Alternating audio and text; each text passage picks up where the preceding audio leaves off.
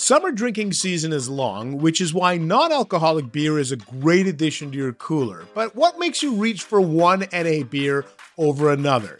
Is it great flavor, variety of styles? Maybe you just like a cool can. Well, no matter what you're looking for in a great non-alcoholic beer, the answer is always Athletic. Great flavor, it's Athletic. Award-winning styles, it's Athletic. Huge variety, guess what? It's Athletic. From IPAs, extra dark, sours, hazies, and more, to summertime favorites like light brews and Goldens, it's the #1 NA beer brand in the US. It's Athletic. Ask for it. Fit for all times. Enjoy them anytime, anywhere. Think about it. You're hanging out at the beach. Maybe you're going to a music festival, ball game, camping, late night, early morning. Wherever the summer takes you, the best part is zero hangover the next day. This summer, ask for the only non-alcoholic beer you need to know. Athletic. Head to askforathletic.com to find it near you and use the code TA2024 to get 15% off your first online order. That's code TA2024 at checkout for 15% off your first order. Near Beer. Exclusions and conditions apply. Athletic Brewing Company. Fit for all times. The Athletic.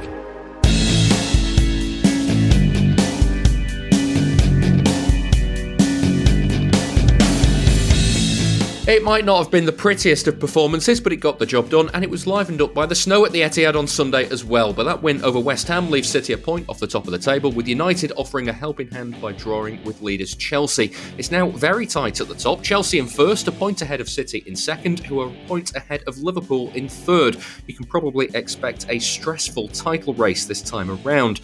Welcome to this week's Why Always Us. This is your Manchester City podcast from The Athletic. I'm David Mooney, and he's pulled his finger out to do some written work this week now that his poorly shoulder is a little bit better. It's Sam Lee. Hiya, Sam. Hello. Rodri this week, isn't it? Yeah, Rodri. I think I said on one of the recent ones that I owed him an article, and yeah, on another day it probably could have been a bit more in depth. But the West Ham game wasn't entirely eventful, was it? And that was what I was thinking. I was like, there was a period where Gundogan gave a couple of balls away, and Bernardo couldn't quite put his foot on it and calm them down, and the defence were not so much Cancelo because that's his job, and he's a bit more probing, but the other three defenders were giving the ball away, and Guardiola was going mad, and I just think nobody's getting their foot on the ball here. I was like, Rodri's not put a foot wrong. I think even the balls he gave away didn't put City in danger like the others did, and I was like, yeah, sounds like a good day to do Rodri and focus on the good things that he's doing now. Yeah, well, if you want to read that, you can sign up to The Athletic right now and read all of Sam's stuff on City, and if you sign up now, you'll get 33% off the price of a full subscription. Just go to theathletic.com/Man City Pod. Just before we get into the meat and drink of this week's show, Sam, I mentioned at the start there about how tight it's got at the top. I know this is a City podcast and not a United or Chelsea one, but I do think it's relevant. How vital is it, do you think, that City got over the line against West Ham, even if it was it felt like a struggle at times with the snow and the conditions and the way West Ham were playing? Given that you look at kind of like the form of the last 5 games, Chelsea 11 points, City 12 points, Liverpool 10 points. It's really, really tight, isn't it? Yeah, it's great. Obviously, with that, the United-Chelsea result coming in, it was a huge favour, really, to see. I suppose you could put it like that. But yeah, during the City game, with about, I don't know, maybe it was half an hour to go, but because it was drifting, wasn't it? If you excuse the snow pun. But I was thinking, I didn't tweet it because I was like, it ultimately doesn't mean anything. But I was like, this game is drifting, and I can't work out if it's drifting towards a 1-0 City win, a 2-0 City win, or 1-1. And like the 1-1 would have been a proper, like, you know, it would have been another inquest, wouldn't it? Yeah, punch in the gut sort of territory, that. Yeah, exactly. And it really would have been. But I mean, there was nothing to suggest that would have happened other than if you don't put your chances away, Karma's going to go and score at the other end. Yeah. Because West Ham didn't, like, they didn't really create anything. City did control the game very well in terms of chances. But obviously there were those moments throughout, really. Not those passes I mentioned. You know, like sometimes I think like Walker tried to do a crossfield pass in his own half this time. The ones he pings over to the left wing are always perfect, but this one inside his own half just went neither here nor there, and it went straight to a West Ham player. There was that one where was it Benrahma or Antonio got round Laporte, and Laporte fouled him right on the edge of the box.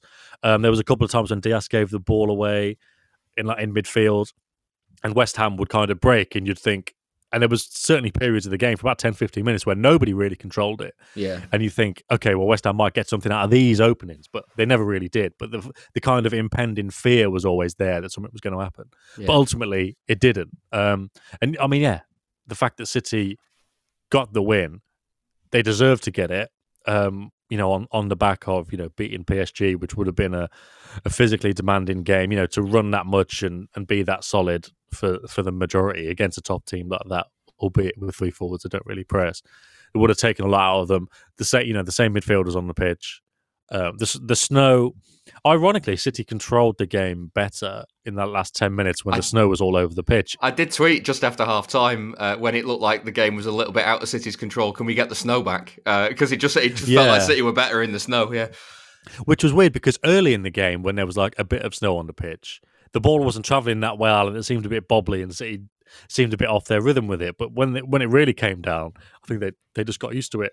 But yeah, it was one of those games where, with all that being said, and the fact that they deserved to win, like, yeah, you wouldn't think twice about it normally. You just think, oh yeah, fine, good win, deserved to. Like 2-1 makes it look close, but it wasn't.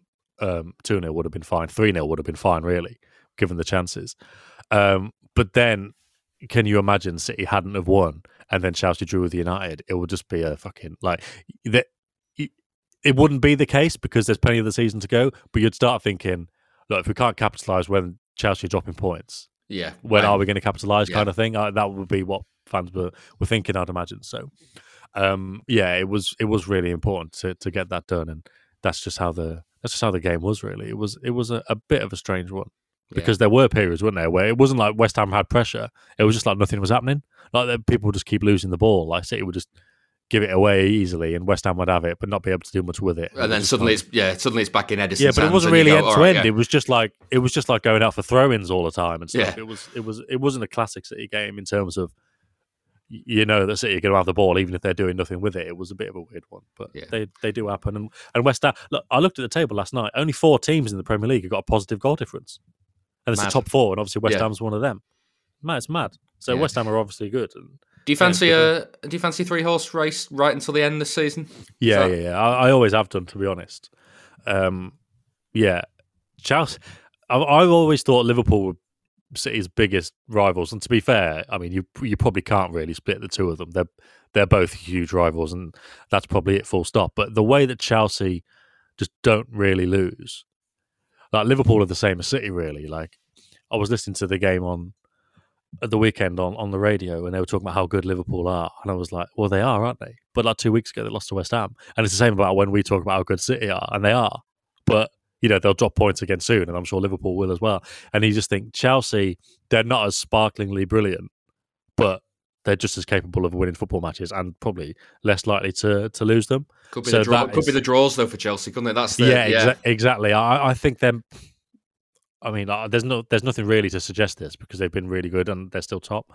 But I do think there'll be a period coming where it's maybe 3 or 4 games and all of a sudden they find themselves a few points behind. I don't know. I don't really know what that's based on, but I just feel like I get it. It's probably just the fact that everybody said all season, "Oh, Chelsea aren't dropping points." And I'm just like, well, it is going to come, and for some reason, I just see it coming in a cluster. But maybe it'll just be the odd one here and there instead. But we'll see. But it will be I don't think it'll be as stressful a title race this time. Maybe I'm wrong, but the thing about 2018-19, obviously, look, City had done a hell of a lot of good work and didn't want to lose it at that point. But I just think the idea of losing it, especially as it got towards the end of the season, and dropping 2 points, and then Liverpool winning the title with like 2 or 3 games to go, or on the last day, for it to be their first title as well, would have just been awful.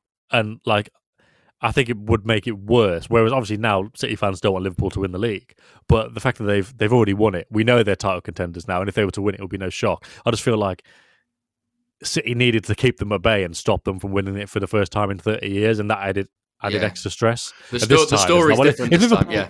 Yeah, if Liverpool win it now, you go, okay, well, okay, fine. Like they're used to it, okay, that's it. it'll be less stressful. But I mean, to be fair, having said that, if we get to April and there's 1 point in it, and every week, Liverpool get the result, Chelsea get the result, and then City have got to go and play Burnley away or whatever it is. You remember when the Aguero goal that squeaked over the line last time? That kind of thing. Nightmare. You just go, oh God, it's stressful. It'll be the same thing, won't it? Yeah. Well, let's get into the rest of the show, Sam, because we've got plenty of messages about City going with natural or inverted wingers. And I don't want to continually rake over old ground, but it is interesting the way City have set up this week against PSG and then West Ham. We talked briefly on previous shows about the term false wingers. I think you coined that phrase. Tell us what... it might be bollocks, but I did. Yeah, tell us what you mean. Well, basically, so the idea of a false nine, which everyone kind of understands now, everyone knows what a false nine is, and certainly at City we understand that it's basically the go-to approach. But it's basically to do the stuff that a number nine doesn't normally do. You think a number nine is going to be in the box, waiting for the ball, scoring in the penalty box, getting headers, that kind of thing.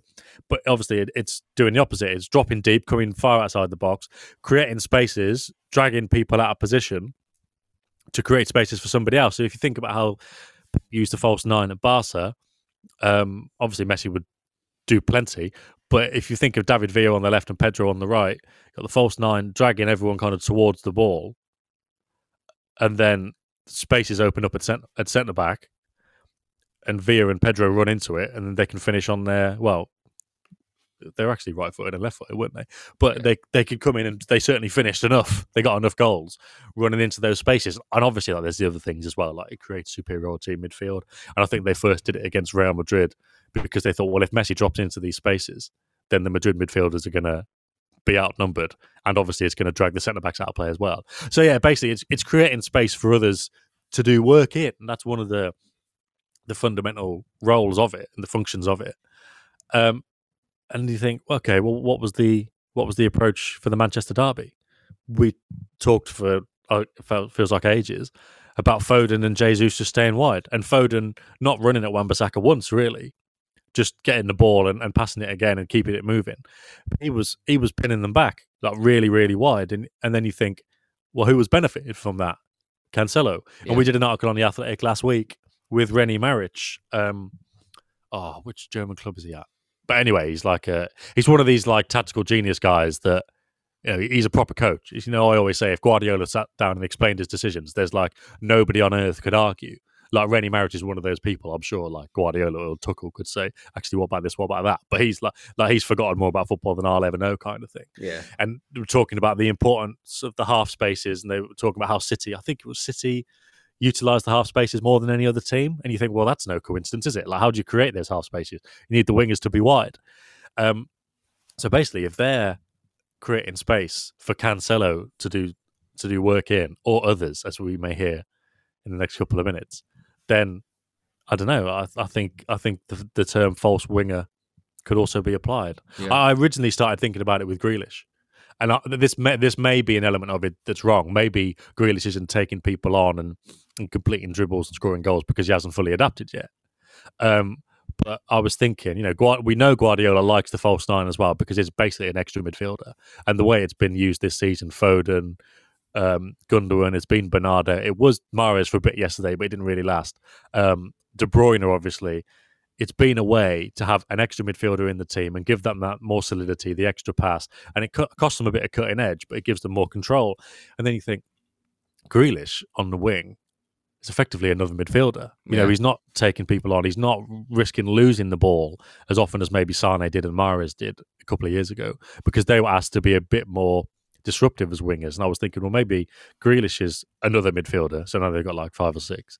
And Jesus, his function isn't really not to lose the ball, but in terms of defensive work rate and like keeping width, that's what he's doing. Yeah. So yeah, I mean, I think there are various different ways that City's wingers are doing things that wingers don't normally do. And I still plan to write about it. And yeah, I did say the other week when I first mentioned it, I'd ask Guardiola and he'd say it was bollocks and that'd be it. So I did ask him last Friday, and I can't remember. He kind of said not really, didn't he? But yeah, the way he discussed it was obviously there's so much more to it, and every time I think, oh, what about this? And I've spotted one dimension, he knows the other 55 dimensions that are relevant. But yeah. Well, let's have a listen to his answers. Yeah, because this is your chat with Guardiola from the pre-match press conference on Friday. Your initial question was something on the lines of City are better at controlling games with a striker or without a striker, basically. It was kind of the way into the discussion. This is how Pep responded. No, we can play good with the striker as well. But imagine one player, you put a striker, for example, Sergio, or it doesn't matter, Gabriel. And in the one action, for example, drop a little bit to take the ball. We are playing without a striker in that moment. So the striker movement, and sometimes we need drop a striker for the movements the opponents defend. But the lately, for example, against Everton, like Cole Palmer played like a false striker, and in that moment we realized during the first half we don't need a false striker. We need movement more in behind, and we solve it in the half time. So, but every player can play with Bernardo, play a striker, and play more up. It's a striker, because it's a sense. Of course, it's a typical, tall, and we don't have, not even with Sergio was here, it's not tall for the header. But in the same time, we are a team, we have to play in the certain rhythm. And with a certain rhythm, sometimes we need some players in a position that help us to play in this rhythm. But some games, we need more guys go in there in the box. And Gabriel, look what happened. Gabriel, you know that? In the cross was there. The cross from Riyad was Bernardo, was Gabriel, and was Rush there to score a goal. And sometimes they are there more often, sometimes arrive in the right moment. It depends on the quality of the players. But we cannot deny that playing with a player type like Bernardo or Cole or typical players, midfield players, that we feel comfortable. We cannot deny. Is it similar with the wingers as well? Because maybe a couple of years ago there was Sane, and obviously Mahrez played an awful lot towards the end of last season, but not so much in the Premier League now. In certain games, do you need the wingers to be perhaps more like extra midfielders? So Grealish perhaps is like another midfielder, as well as the number 9 could be Cole Palmer. That's another midfielder. Do some games they give you more control and less dribbles, less decisive actions? Is that similar? I would say for our period here, 5-6 seasons here, we can negotiate many things, but the fact for the wingers, I don't negotiate much. So normally the people attack with the fullbacks wide, we attack with the wingers wide. So I like that. I don't know why. Don't tell me why. I love it when the winger had the ball, it just for the fullbacks and try to dribble and arrive to the byline. I like it since I was a teenager. Football player, I like it. So I think for the fact Jack in Aston Villa maybe will have a little bit more freedom, but play wider.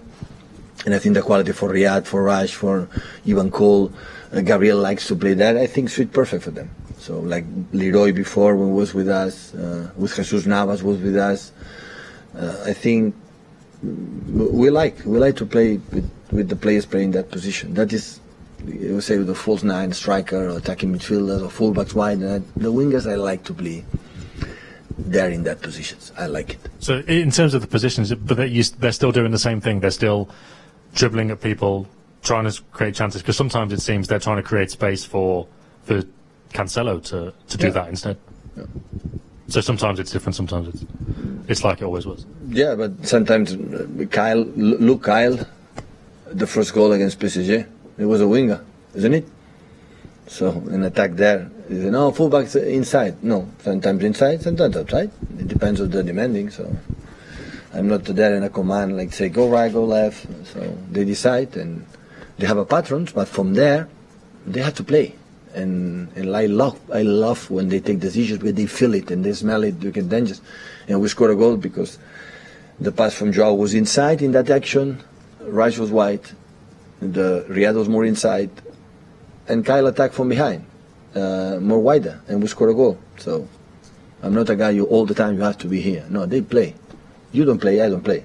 They play, and they take the decisions the best, and it depends of the situation. Absolutely fascinated by that at the end, Sam, as well. Given that the number of times that we talk about how much control Guardiola wants, and yet he's insisting there is an element of free will in there. Yeah, well, I mean, there is, but yeah, it's like the whole free will debate across the globe, isn't it? Like, forget football, and there's no way I'm going to be able to do this justice. but it's like I can say, of course, there's free will. I can go and do what I want, and people are like, well, Well, there's the structures of society. You know, you can't go and do what you want because there's laws. There's, you know, you wake up in the morning, you go to work, you watch the TV in the evening, you go to bed. Like, what's free will about that? You know, you're just doing what you're conditioned to believe in, all this kind of thing. It's the system, and it's like, I think, I mean, there obviously is freedom within that system. However, like I was watching. Like maybe this is completely different, and maybe it's just a bit of a tangent. But Vinicius Junior's winner for Real Madrid last night, cutting off the left and just banged it in the top corner, and you just think, no City wingers doing that. But then it's like, but they are in the position to do it. It was a switch to the left, and you know, if they had space, maybe they would. But anyway, in terms of the freedom, it's like, yeah, they have, but you know how he mentioned Walker's going outside. I think it was broken down on BT Sport after the game. And they noted how as soon as Rodri got the ball from the left, you can imagine Rodri in kind of a bit more towards the right, but in his middle position. Got the ball from the left and opened his body up. As soon as he did that, Walker ran in behind. And was it Gary Neville host? No, Jake Humphrey hosting. He asked, do you think that's coached, or do you think it's kind of off the cuff? Or whatever it was, I can't remember. But the answer was it's both. And it is, because I remember when I wrote about what did I do for the Norwich game at the start of the season? I think it was Jesus as a right winger, and it was about how they created spaces. But it was basically as soon as Rodri got the ball, I think, or maybe it was Walker in this case, Jesus ran in behind, and then they played the ball to him. Yeah. And it's like those patterns are taught. So like Walker will know, oh, Rodri's got the ball, and now he's opened his body up, he's coming my way. The defence is stepping up. The PSG defence is stepping up. I'm going in behind. Now, we know that that's coached. So, okay, Walker might have thought, okay, I'm going now. I'm going to go and attack and overlap, which I never normally do. But it's in the same structures that Guardiola's been teaching for years. We know that normally it's on the left, but the whole Man City trademark goal that we speak about, you know, when Silva would play in Sane in behind and he'd cross it and Sterling would tap it in. Yeah. When Silva played Sane in behind, it was because Silva got the ball into feet. The defence shuffled up 2 yards. Sane ran in behind because he knew it was coming. And then he was in a mile of space because the defence were going one way and Sane went the other. And obviously Sterling knew as well, so he ran in behind. So it's all the same movements. So, I mean, I'm not just disagreeing with Guardiola because he kind of disagreed with me. But his idea of, you know, they've got this freedom on the pitch. I mean, of course they have. You know, when they get to the box, it's a bit like Henry said. You know, Guardiola's job is the first 2/3 of the pitch, and then when you're in the final third, you know, it's up to you to get that freedom. I don't know. I think that it's not so much the final third now. It's almost like the 6-yard box. Then, you can be free inside the 6-yard box, but nowhere else. He gets them that far. Like, he gets them that far. But obviously, when you're in the 6-yard box, what are you going to do? Like Gundogan yesterday, just put it in. And yeah, it's like, okay, so Walker did attack, which he doesn't normally do, and like Guardiola said, he likes them to play inside, but sometimes they go outside. And like the dynamics of that particular game meant that Walker could do that, and in that moment he knew what to do. It wasn't completely off the cuff because he knew the ball was going to come his way, and as soon as Rodri opened his body up, he goes. And obviously Jesus knew because he made the run, and Bernardo knew because he made the run, and Sterling knew because he made the run. It's all like there isn't much free will, but it gives you that it gives you that structure to thrive in, and that's how a goal like that is scored. Like it's a good example of how things happen in a City team that don't normally, and it's a good example of, like I say, I could spot one element of it, but there's a million others. But it's all within the structures. That would be what I'd say about that. Hey, this is Andrew Schlecht from The Athletic. The NBA Finals begins on June 6th, and we have you covered at The Athletic NBA Show. Join us Monday through Friday to hear voices like Zach Harper, David Aldridge, Marcus Thompson, Dave DeFore, Sam Amick, and many more. We will have instant reaction shows after every finals game, plus podcasts to take you behind the scenes in between games. Listen to The Athletic NBA Show wherever you get your podcasts. This all came from the fact that, again, we get a lot of questions for the show about, you know, it generally centres around Sterling on the left or the right, but it is effectively wide wingers or inverted wingers. And it has changed because you mentioned in your questions to Guardiola there, Sane and wide wingers, and City, like City don't break with that sort of pace anymore, and it's not like it's no longer possible, I guess, with the players that are here and available at the moment because Foden's injured, so you're not going to have that sort of wide presence on the left, unless you stick maybe Bernardo out there, and Mahrez is not suited to that either on the left hand side.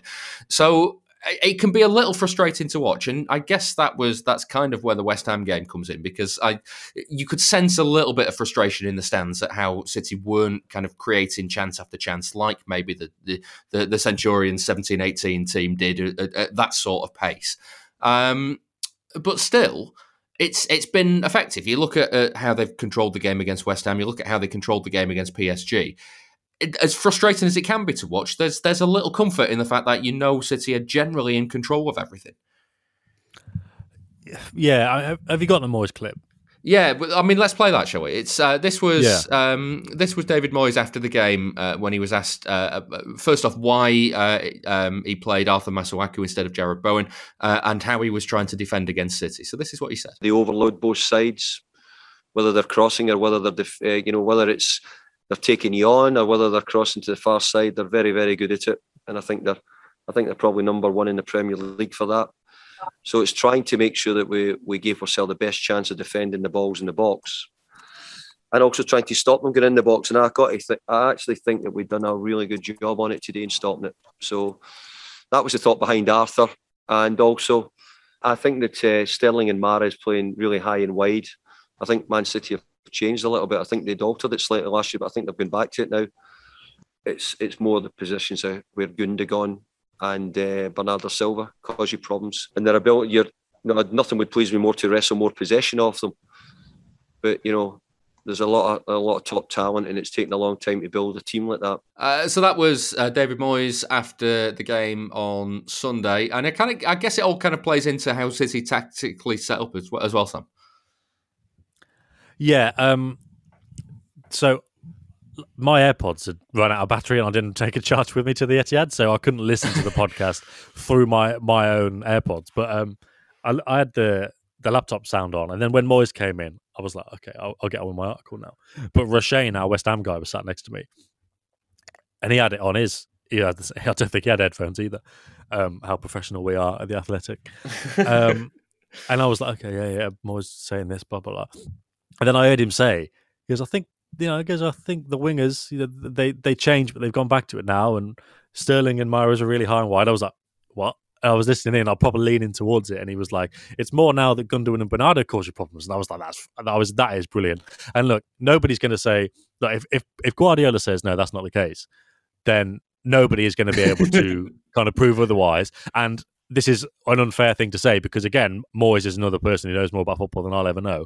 But your average football fan would think that Moyes knows, nothing. Do you know what I mean? They would say Moyes to Guardiola is just like, caveman to fucking the year 30, 55 future genius. Do you know what I mean? Which is completely unfair. So, but Moyes would know these things and setting up his team and noticing that the wingers sometimes are there for to give the team depth and width and half spaces and stuff for the central midfielders to get into the box and do things. And obviously now Bernardo's crept into the conversation.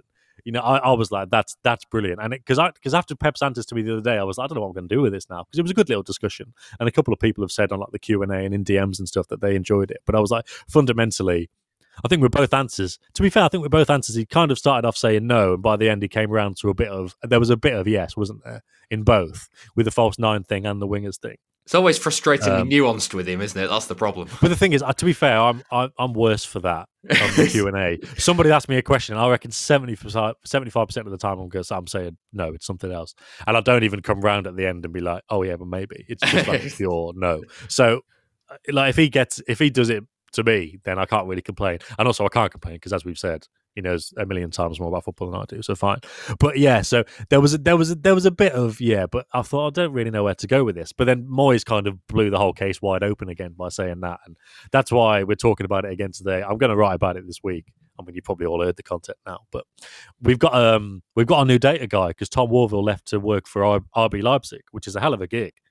To go from like the media to actually go and work in a football club and not in the press department, but actual like this impacts how they play on the pitch kind of thing is huge. So like fair play to him. But we've got a guy in an American guy, and I was speaking to my editor about it this morning, and he was like, "You should speak to him because obviously I've been off."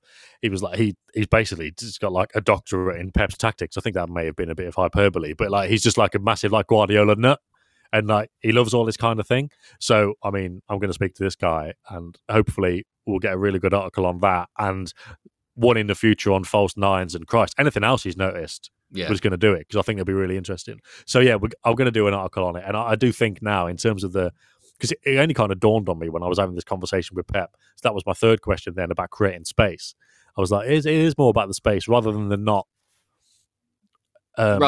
dribbling and more dropping into midfield and control, which I do think is part of it. But it is more about space, isn't it? It's definitely more about like that is one of the functions of a false nine and perhaps a false winger. So yeah, let's see if false winger starts creeping into the football parlance, shall we? After I do this article, spoiler alert, it won't. I love the idea of you, like 40 years time. Imagine creating a thing. Like flicking through the English dictionary and getting false winger in it. That you being the first citation of it. That'd be absolutely class. I know. I'm gonna have to nail the definition.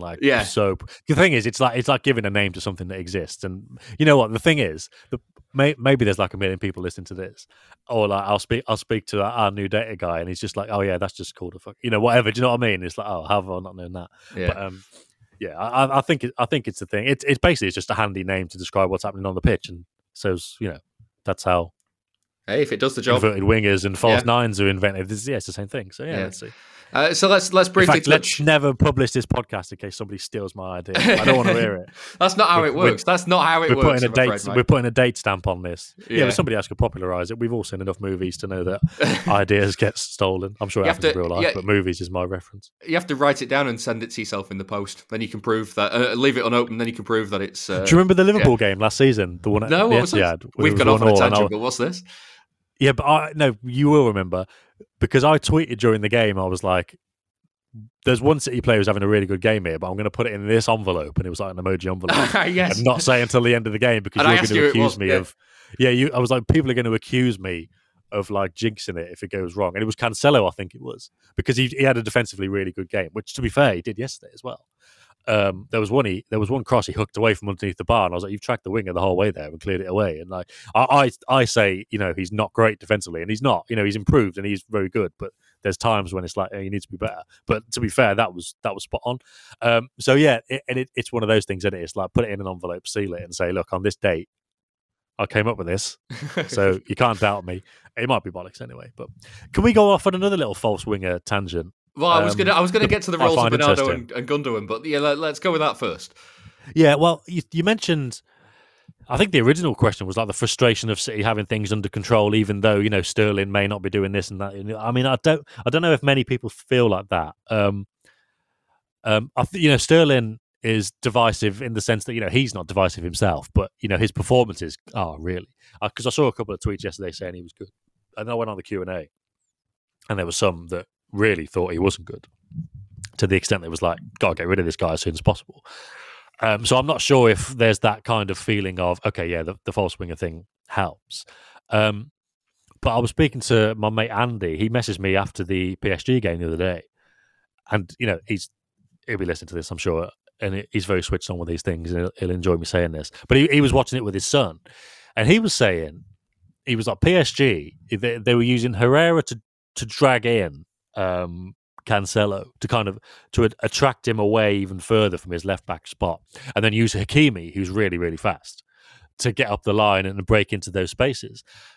And between Andy and his son, they put together that maybe Sterling was being used on the left because he has got the pace and defensive work rate to go back with Hakimi and do that. And then he found an example, which I don't think I'll be able to use because of copyright, but he found an example of where, like, Herrera got the ball, Cancelo went to try and press him, and Herrera sprang it in behind, and Sterling ran back with him. And you're like, again, it's difficult, and I apply this to obviously what I'm saying about tactics as well. It's difficult to say for sure what the manager's thinking because maybe that just happened. But, with Guardiola, you've probably got to give the benefit of the doubt of he's that clever, he would get that. And I thought if that's one of the reasons for, Sterling playing playing as a false winger. No. Because it wouldn't be in this case really if he was inverted. But then yesterday he was on his weak side, but he was wide. So pick the bones out of that. But no, if that's one of the reasons for Sterling playing as an inverted winger, again, it's that thing of we could all hate it, but if Guardiola sits down and says, I'm actually doing it because of this, you'd be like, well, I can't argue with that. Yeah. Like, I can't argue with that. Yeah. That's genius. So I just thought I'd mention that because I thought that was really clever. And I messaged him and I was like, that's a hell of a spot. Like I would never have spotted that. I'm planning to do some coaching badges next year as well, which is like the absolute basic ones.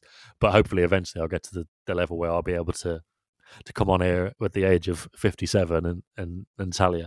That's not how, well, maybe that is how old Andy is. And tell you that's what's happening. We'll get there eventually one day. Until then, I'll just tell you things that I've had in conversations or seen on Twitter. Can you play as a false winger if you are inverted? Yeah, well, yeah, because the thing is, if I'm purposefully derailing it there. I know, but I would have been properly stumped by that. But obviously, Moyes has really helped there because he said about how Sterling and Mahrez played really wide and created the space inside. So, and I remember last season, actually, I think I asked Pep a similar question just about like what you like about inverted wingers, and he was like, "Yeah, but you can play wide and be a right footer on the left. You know, you can still hold that position." And basically, ever since he said that, I've been making that point as well, just as a kind of it is possible kind of thing. But maybe I wouldn't have spotted it myself, or not so quickly anyway. So yeah, in answer to your question, yes, you can be. Yeah, but yeah, when I come to writing it, if I want this false winger thing to take off, there can be none of the kind of I don't really get what he's on about, which might creep into some of my articles. It's going to have to be crystal clear. So thank God for David Moyes explaining that one. I'll just refer you to the top four manager that is David Moyes. Yeah. I look forward to your book in about 15 years' time, Sam. How false wingers changed the game, written by Sam Lee. There we go. Can I just before we do move on from the false wingers? Obviously, Bernardo and Gundogan. Bernardo's been getting the plaudits this season. Gundogan got the plaudits for the West Ham game. They both benefit, I guess, from the space that's created, don't they? And that could be a big factor in why Bernardo's had such a good season, why Gundogan had such a good year last year, and is maybe growing into this season as well.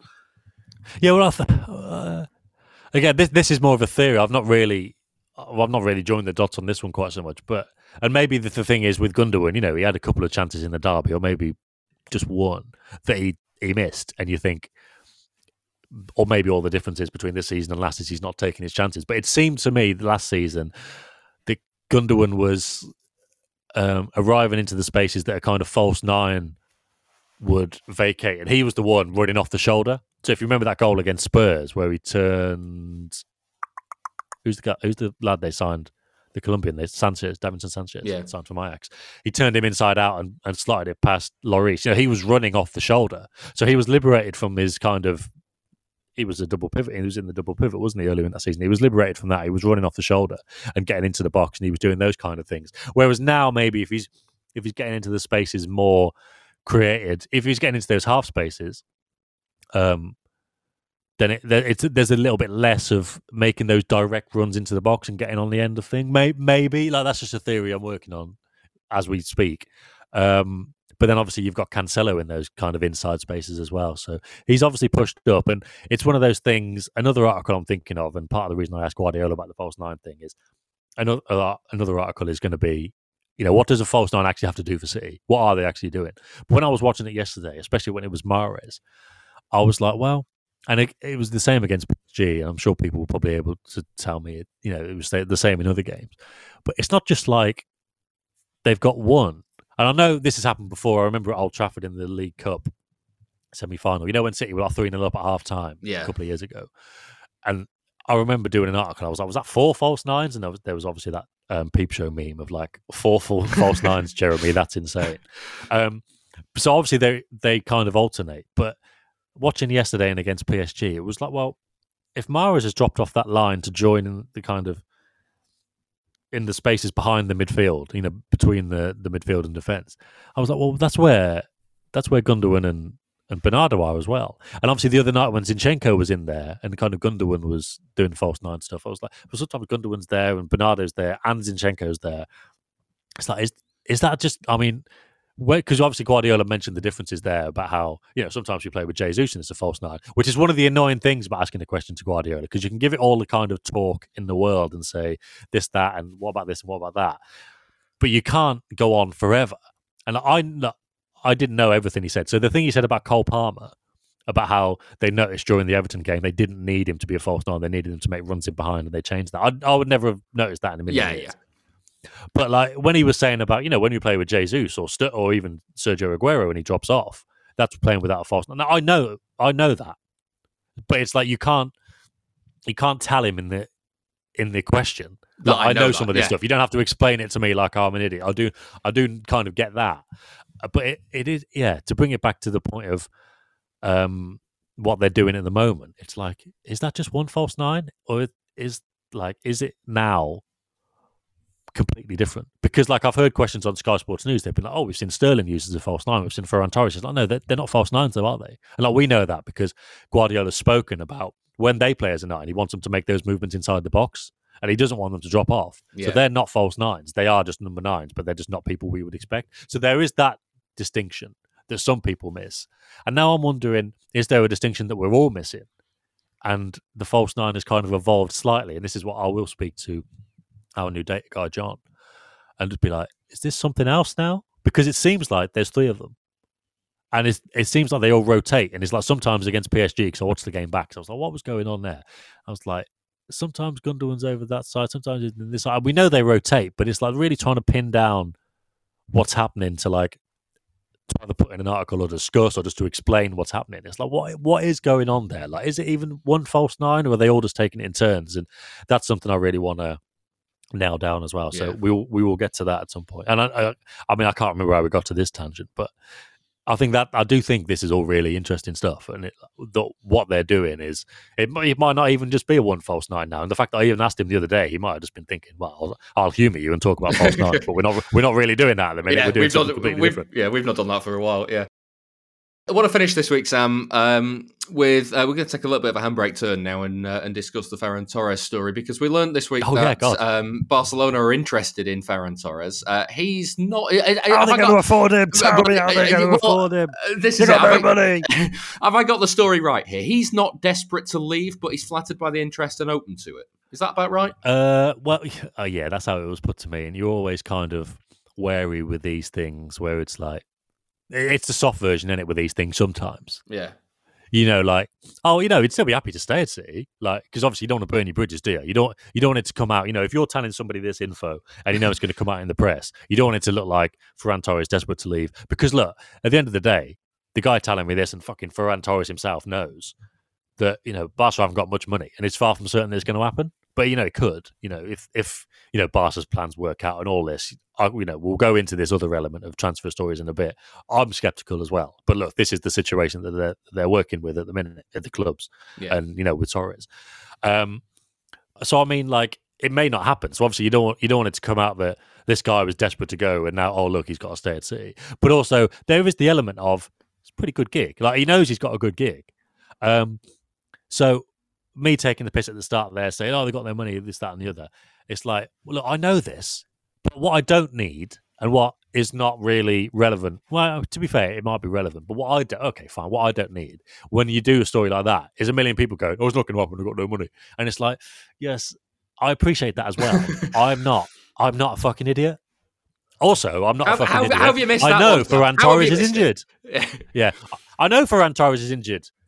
The reason he thinks he might get more game time at Barca than at City is not because he's fucking injured. Like, honestly. Like, I know this. Like, fine. Like, some people might just think, in fact, no, not fine. Like, I don't think I'm the best journalist in the world by any fucking stretch. But have I not earned a bit of trust from the City fan? Look, there's going to be City fans out there who think I'm a dick. So they just think, okay, he doesn't know what he's talking about, so this is another one. Fine, they can think that. But like, the people who know what I do and how I work and listen to this podcast not think, oh yeah, maybe Torres doesn't think he needs more game time because he's fucking injured. Like, it was just like maddening. And it's the same thing I've said on this podcast loads of times. The best example was the end of last season when I was sat around a table and being told about how 4, 5, 6 City players wanted to leave because they didn't like Guardiola. And I was like, what are you talking about? Like, how can they play such good football anyway? Like, even if you did dislike him, where the hell are you going to go?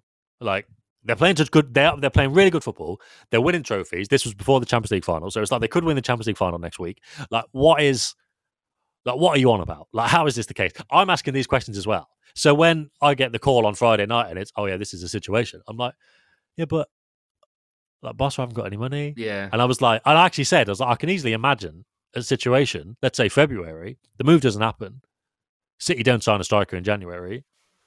Torres is number 9 again, and everything's happy. He was like, yeah, maybe. And again, people are putting things to me that are in the article I wrote. And I mean, to be fair, I think now that there's a little Q&A section under news stories on The Athletic, and the Q&A bits are behind the paywall, but the news bit is not. Basically. That's free for anyone to read. But I did put as much kind of, because when you write it as news, you can't be like, oh, by the way, this is never going to fucking happen. You know, it's got to be like, well, Barca haven't got any money, but you know they're planning to sell. Like, what else can you say? Like, they are planning to sell players. Yeah. Like, maybe it won't happen, but it's not really for me to say. And the thing is, I also get it because I remember in the summer, and I remember thinking, so I'd done this story, obviously, that some City players were unhappy. And they wanted to go. Because it was also Bernardo to Barcelona, wasn't it? Not last year. Exactly. And it was summer or the disputed, summer before. At that point, and again, I say this every time, but I thank my lucky stars that during the summer, Guardiola said, oh yeah, Bernardo, yeah, he wants to go. And 3, 4, 5 others do. So thank Christ, because that's on the record now. Otherwise, I think people would still be saying there's no way that's true because nobody went and they're all playing really well. And I wouldn't be able to really say, well, I would, because I'd be like, well, it is true, but I know what you mean. So I'm really grateful he said that. Well, I made it sound like he was doing me a favour there. I mean, he didn't know he was, but he was. So I'm really grateful that happened. But yeah, early on in the summer, before he'd said that, and when it was only when I'd said a few players wanted to go, but to be fair, other newspapers had said about Bernardo and this kind of thing as well. For City fans, very difficult to believe. There was every couple of days, oh, Barca want this guy, and Barca want this guy, and I was like, these links are fucking killing me. They're really killing me here because they're making my story look shit. Because if the only people interested are Barca, who everyone knows has got no money, like it just does, it looks stupid, and it was.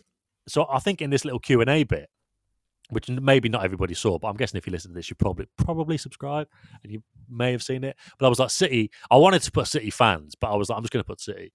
I was like, City could take this with a pinch of salt because in the summer, Barca were linked with, and it was Laporte, not seriously, but well, again, it doesn't need to be seriously, does it? So Laporte, Gundogan, do you remember Gundogan was one of them? Yeah. Cancelo as well, and Bernardo, and there might have been somebody else. And I looked through the squad because I was trying to remember. And I looked through the squad trying to jog my memory. So Barca were linked with all these players. So I get it. And obviously Sterling recently. So I get why people are thinking, oh, this is just another Barca link and it's stupid.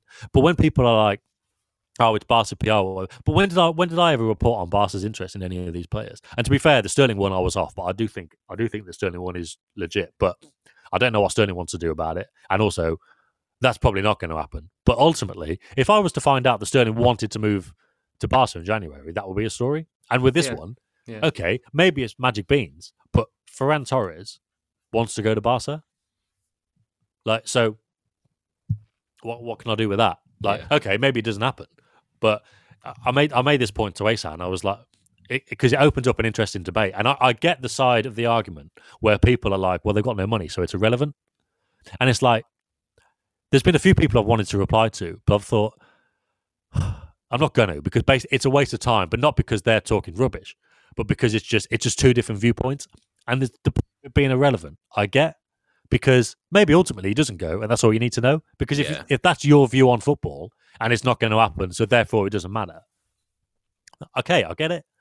But the other side of it is, and this is what I said to Asan, I was like, let's say Torres does go, and I've not done anything on it. And it's like, oh yeah, well, I knew that in November, but I didn't think it was going to happen. It's like, I've said this, like, this is like a really difficult bit of like, it's like transfers and stuff. And it's like, do you report in February that they're looking at a certain striker or certain midfielder? Or do you just think, well, they're looking at everyone at this point and they haven't really finalised the targets yet. So on the one hand, you think, well, this might not happen, but it's good information that they're looking at him. On the other hand, you just think, well, it's not going to happen. So do yourself a favour, because at the end of the day, if it doesn't happen, all you're going to have in the summer is when something doesn't happen, you're going to have people going, well, you said they were looking. You said this was going to happen. Yeah, exactly. So it's like, but ultimately, you can never really sit on good information. You've just got to go with it. And in this case, like, people are DMing me saying, "Is there any chance that this Torres stuff isn't true?" And it's like, well, I've written the story, so I hope not. But also, it's just one of those. It's like, well, look, like where it's come from. It's one of those where, like, either the guy is telling the truth and he knows Torres, and this is the situation, and fine, or he's lying, and the guy who's kind of responsible for Ferran Torres' reputation is putting out there that he wants to leave City for no reason. Yeah, like, how does that work? Like, and if that's the case, then there's almost a bigger problem for City. That there's no interest. He just wants to fuck off. You know what I mean? Like, it'd be really weird. Yeah. I mean, the one thing that, again, when I was going back to, you do know they've got no money. You do know this. I do ask those questions as well. But ultimately, this is the situation. Like, the other part of it is, I know he's not playing because he's injured, but as far as Torres is concerned, he knows he's not like, and not a guaranteed starter, because nobody's going to be that. I mean, maybe he does want to be a guaranteed starter, and we know at City that that's not really the case. Yeah. So that would be unreasonable. But if you look at the team, say they're playing Liverpool tomorrow, you know Rodgers going to play, Gundogan's going to play, Bernardo's going to play. So nobody's guaranteed of a place, but you know that if you're playing at a high level and this that you're going to play. So there are plenty of fixed positions in there, and Torres isn't that for whatever reason. And at Barca, he might well with be. what they've told him about coming. We've got the Xavi project. You can play as a striker. You've got more of an opportunity to do that. That's where it comes in. He sees more playing time there. And again, you've obviously got the element of being Spanish, and Barca's still a big club, and this, that, and the other. So it's that difference really between. Yeah, he's got playing time at City, and I said to the guy, I was like, look, in February maybe he's playing all the time, and look, if he does stay and plays loads, that is fine for Torres. He's happy with that. He just wants to play, and he just sees more opportunity to do that at Barca. And the final thing to add on to that is he knows they're going to sign a striker at some point, whether it's January or the summer, because he knows they want a Kane, he knows they want a Ronaldo, and the fact imagine they had signed one of them, how much would Torres have even played this season anyway? Yeah. So it goes into that element. I think I've said this before. How well would Torres have to do this season for City not to sign a striker next summer? Yeah. Like, how many goals would he have to score for City to say forget it? Like, he's on to a bit of a loser there, really. This kind of brings me to what I was going to drop as the final question for this show, Sam. And I know there's a lot of people gagging for me to bring this to to ask about this. And I appreciate that this is a little bit of a nuclear bomb to chuck in towards the end of a podcast, but here we go. Right. Because let's say Barcelona are able to stump up the money that City would ask for Ferran Torres. Erling Haaland is out of the Champions League this season. Yeah. Obviously, the release clause is I can't remember what it's at for this summer, but there's a lot of availability there for more clubs than would have been able to pay last summer. Could it if Barcelona could stump up that money, could it start to open some doors there? Open doors. I don't know about Haaland, but the other thing is you've got to say, because another thing that I've seen mentioned is people saying, well, City aren't going to weaken their squad halfway through the season, and that's true of Sterling, is true of everyone. But if they're not being weakened, if they're getting somebody else in, and it's like, well, you know what City are like. Well, if you want to go and you bring us an offer, then you can go. But also, it probably means, especially halfway through the season, that City need to do something as well. I was speaking on Friday afternoon before any of this Torres stuff had come onto my radar. I was actually like, what do the players that think about, the big two in Spain anymore? Are they still seen as, the biggest ones? And he was like, well, I don't know what this guy thinks. We don't really speak about this, but this guy, he's like, he realizes that the Premier League's the best in the world, and City are one of the best in the world, and it doesn't really get much better at the moment. So obviously Torres doesn't really subscribe to that theory, but that's interesting. But I was also speaking to the guy, and he was like, I think they're going to try something in January in terms of a striker, and that also tallies with what I was told by somebody. Again, this was in October, and he mentioned Haaland specifically in January, but I've not heard anything more on that. With them being out of the Champions League, and the fact that this is all 2 and 2 together. And we don't know if this is going to be 4 or 5 or 28. But in the summer, we know that City weren't going to pay 150 million for Kane, but they were thinking, 100, 120, 100 add-ons, whatever. And like you say, Haaland's clause is 70 odd, whether that's pounds or euros or whatever, but that's in the summer. But if they were to say, well, we see this as value, we've got, because there's talk of doubling the money on Torres. And also there's another talk, which I don't think anybody's written, and I didn't write it either, but in terms of the amortization of the Torres fee, obviously, look, they've paid the money to Valencia, but how it comes across in the books is that in terms of the pure accounting, and I think I explained this when City were handing out contracts to players in the summer, like Ederson, their transfer fee gets spread over the life of a contract. And obviously, if like Ederson's signed 2 contract renewals now, so that 30, let's say it was 45 million that he came for, and it was initially spread over a 5-year deal, you know, that is a certain amount. Is 8 million? 9 5s are 45, some. Yeah, they are. Yeah, all right. Vorderman. But then obviously when he signed the deal at the end of the first season for another extension, then that makes that 9 smaller. So and I'm not going to say exactly how much smaller, because not because I'm shit at maths, but because I don't remember how much he signed his contract for. But that then goes to, let's say it goes to like 6.7 million per year in the books, and then when he signed the new contract this summer, that 6.7. Obviously, they've already paid some back. That then goes, the rest of it is divided by the next 5 years, and that goes down to like 4 million a year. So it's, I suppose you could call it an accounting trick, which like it's just how football works, basically.